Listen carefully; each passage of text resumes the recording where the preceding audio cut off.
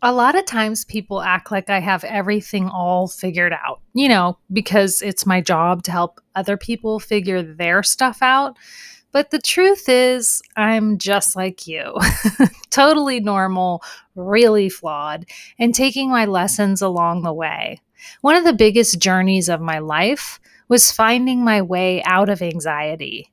Today's episode is for every person who sometimes feels like life will be just like this forever. You can find your way out too, my friend. That's why I'm here. Stick around and I'll tell you a little story about bravery, hope, and tenacity. Thanks for listening to Take Out Therapy, a podcast for people who are trying to be their best selves, but maybe need a little more information about it all. I'm Rebecca Hunter, a therapist and anxiety specialist, doling out the information, latest research, and of course, a little advice here and there. If you've got less than 20 minutes and a good sense of humor, you will find this discussion helpful. This isn't therapy, it's self-help at its finest. Let's get to work. Hello, friend. Thanks for stopping in and listening today. I just want to say something quick today before I get going, and it's a little bit about mental health stigma. So a lot of people feel really bad about feeling bad. They don't want anybody to know that they're not quote unquote okay. They don't want to ask for help. And I just want to say very clearly that this is a problem. This is mental health stigma. When we can't be upfront about mental health stuff, we suffer for much longer periods of time and use all kinds of interventions that don't really solve the problem. And I get it. That was me when I had anxiety. We just want to be able to deal with stuff on our own. We certainly don't want to burden anyone else, and so we just try. We just try to feel better. The reason I wanted to bring up that this is mental health stigma is because for you or for anybody that you know, we can just kind of like ask for help and feel supported and talk about these things. That's how we're going to change the course of things. Today's episode is a glimpse behind the door to my earlier struggles with my mental health. If I could have known at 28 what I now know at 48, oh, my friend, I could have saved myself a ton of struggle and so much time. So today, maybe I can save you some struggle by telling you what I know now that I wish I had known then. How would that be? I'll save you some time and some angst. If I could go back, the most important thing I would tell myself is, you don't know what you don't know, girl. Stop acting like you know everything. Get curious and learn some things. I was raised in anxiety and alcoholism, an environment of disempowerment. My mom was a very victimized person. She was at life's mercy and did not make a ton of moves to get out from under it all. And so this was my upbringing. I think my nervous system was pretty jacked up from the very beginning because we had a really chaotic life. We moved around a lot, never situated for very long in one place. And frankly, that's just a lot for a little kid, right? An unstable home life is one thing, but the constantly changing landscape was another stressor as well. So, needless to say, I was an anxious kid who turned into an anxious young adult. I never really believed things could be different for me, which is so interesting just to even say that out loud now. Anxiety was a total household baseline, and I just fell right in. It was really natural for me. And if you've been raised by anxious people, you're totally going, yeah, I totally understand what you're saying right now, Rebecca. And so I just lived there in anxiety, working my life around the anxiety. And one example is that I was always a really underconfident student, which I just gave you a little bit of my history, and that will pretty much explain it, right? I never really learned to learn with all of the changes in my childhood. There was not really any support at home. So by the time I finished high school, I was kind of done with it all. I was like a straight C student with no plans to conquer the world. School completely exacerbated my anxiety. And so I just avoided it altogether. But then I went to college anyway because my parents seemed to want that for me and my friends were all going.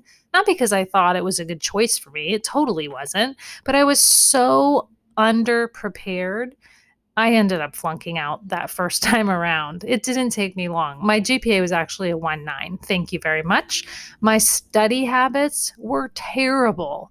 Things got really hard academically, and my anxiety just shut me down completely. So instead of dealing with the anxiety, I left school.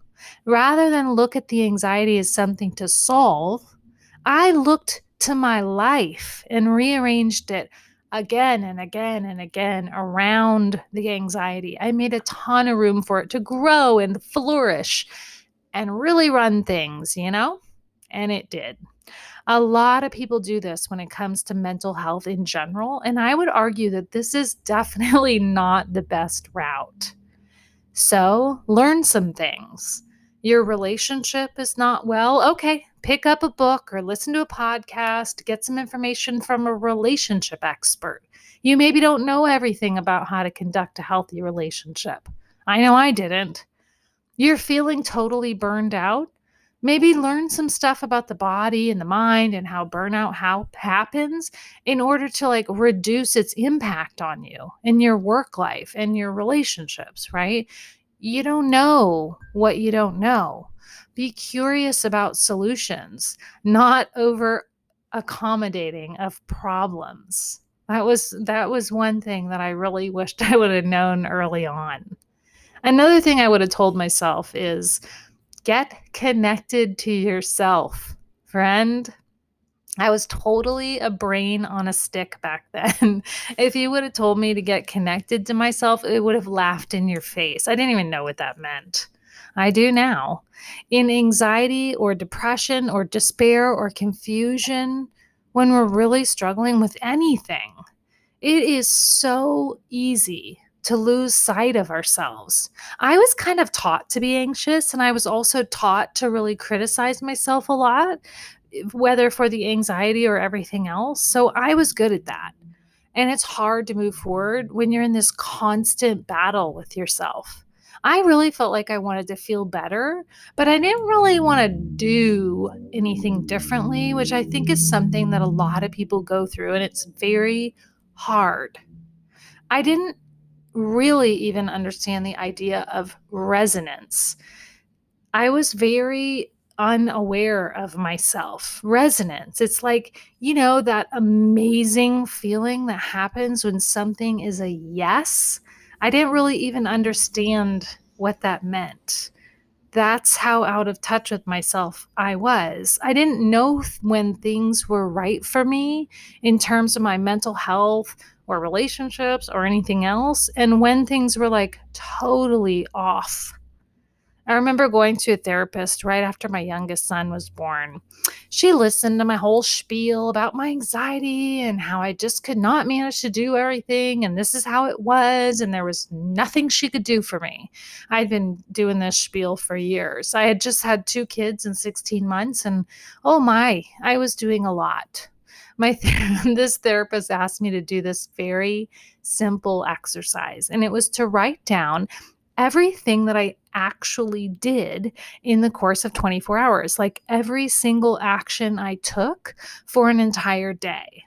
Yeah, so did I mention I had an infant and a toddler at the time? This simple exercise totally opened my eyes to all of the things I was doing. I had no idea. I was running around in survival mode on autopilot, making baby food and washing cloth diapers. I was like killing myself to be the perfect mother and wife. But I was too busy like ragging on myself and criticizing what I hadn't done and talking about how crappy I felt all the time to even notice. It was like I was nowhere to be found.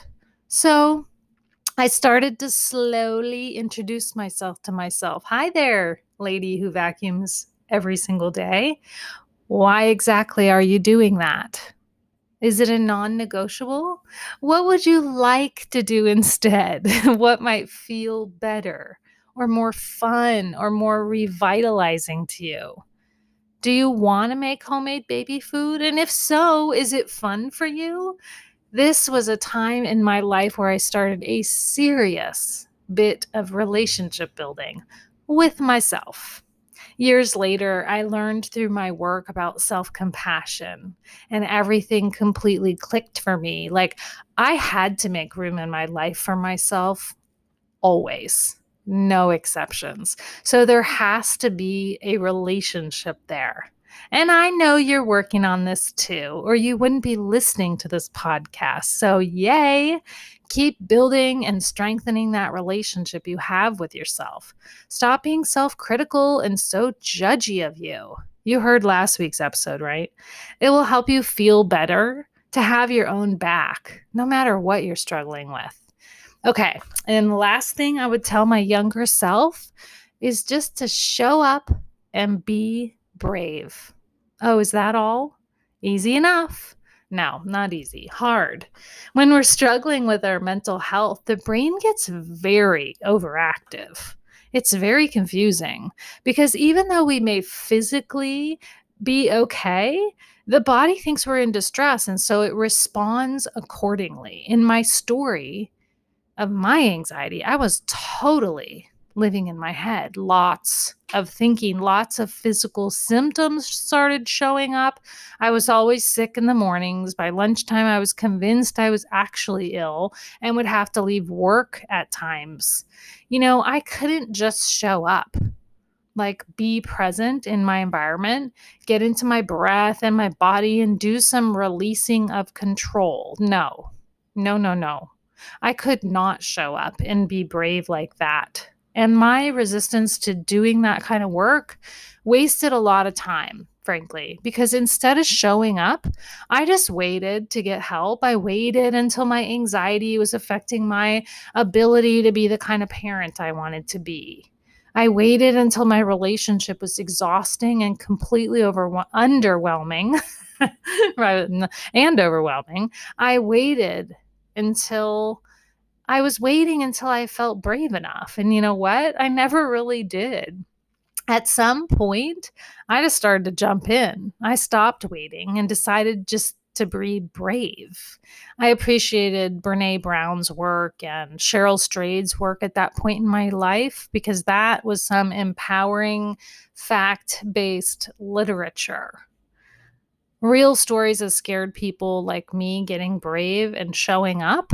Yeah, perfect. Getting brave enough to do some healing work is one thing, but being willing to show the heck up was the other ingredient. And what I mean by that is very literally learning to show up, to observe my mind, my behavior, my thoughts, and be curious about how change could start to look. Showing up in my body with healing breath, or even like a couple hands on my heart, was a huge move for me. Just learning to be present. Wow, a total game changer. So, because I grew up in an environment where I was constantly watching the people around me to try to figure out what the heck was going to happen next, right? It didn't feel emotionally safe, and I was not taught presence. I was on high alert from the time I was a kid until I hit my 30s. So, that's not being present. Being willing to take a step back, take some deep breaths, look at the sky or the flowers, being willing to just stop and smell a cookie. Those were things I never learned. And once I did, they became life-changing tools for me. I consider myself completely healed from an anxiety disorder, as you've heard me say.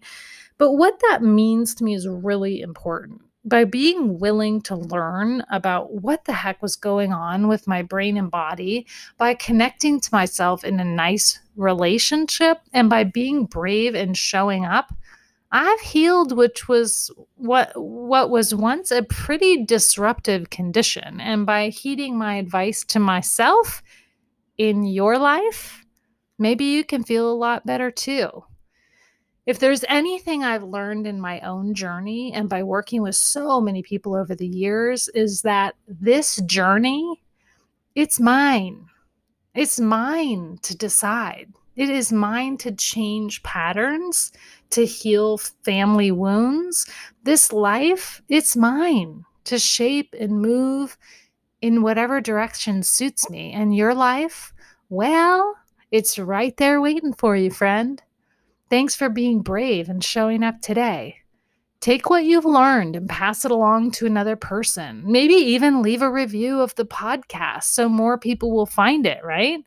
Text an episode to a struggling friend. Let's just keep doing the work. I'm right here with you. I'm doing my work too. A quick announcement before I sign off today. I have open registration for Stress Relief Week. It's a week-long series of videos where I'm going to teach you to feel better. It's pretty straightforward. You can just register on my website, RebeccaHunterMSW.com.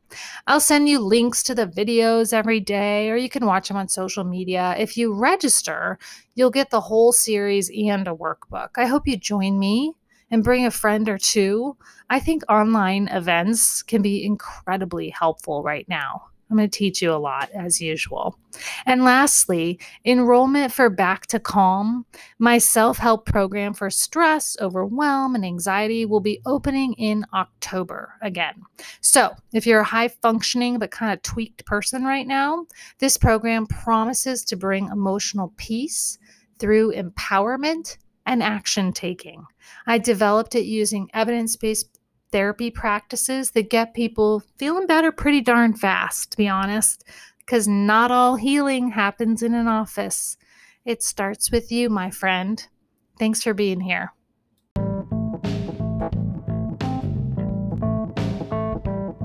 Okay, I hope you found today's episode helpful. Here's the deal. I'd like to get rid of some of the stigma around mental health, and this is how I'm doing it. You can join me by leaving a review, sending an episode along to a struggling friend, or even subscribing. Any of those choices would be so exciting, my friend, because then you and we would be helping more people. Let's do that. If you want to work with me, visit me at RebeccaHunterMSW.com, and you can see all the fun things I'm up to. Don't forget, I'm an anxiety specialist, so if that's your jam, it's my jam too. Way to show up today.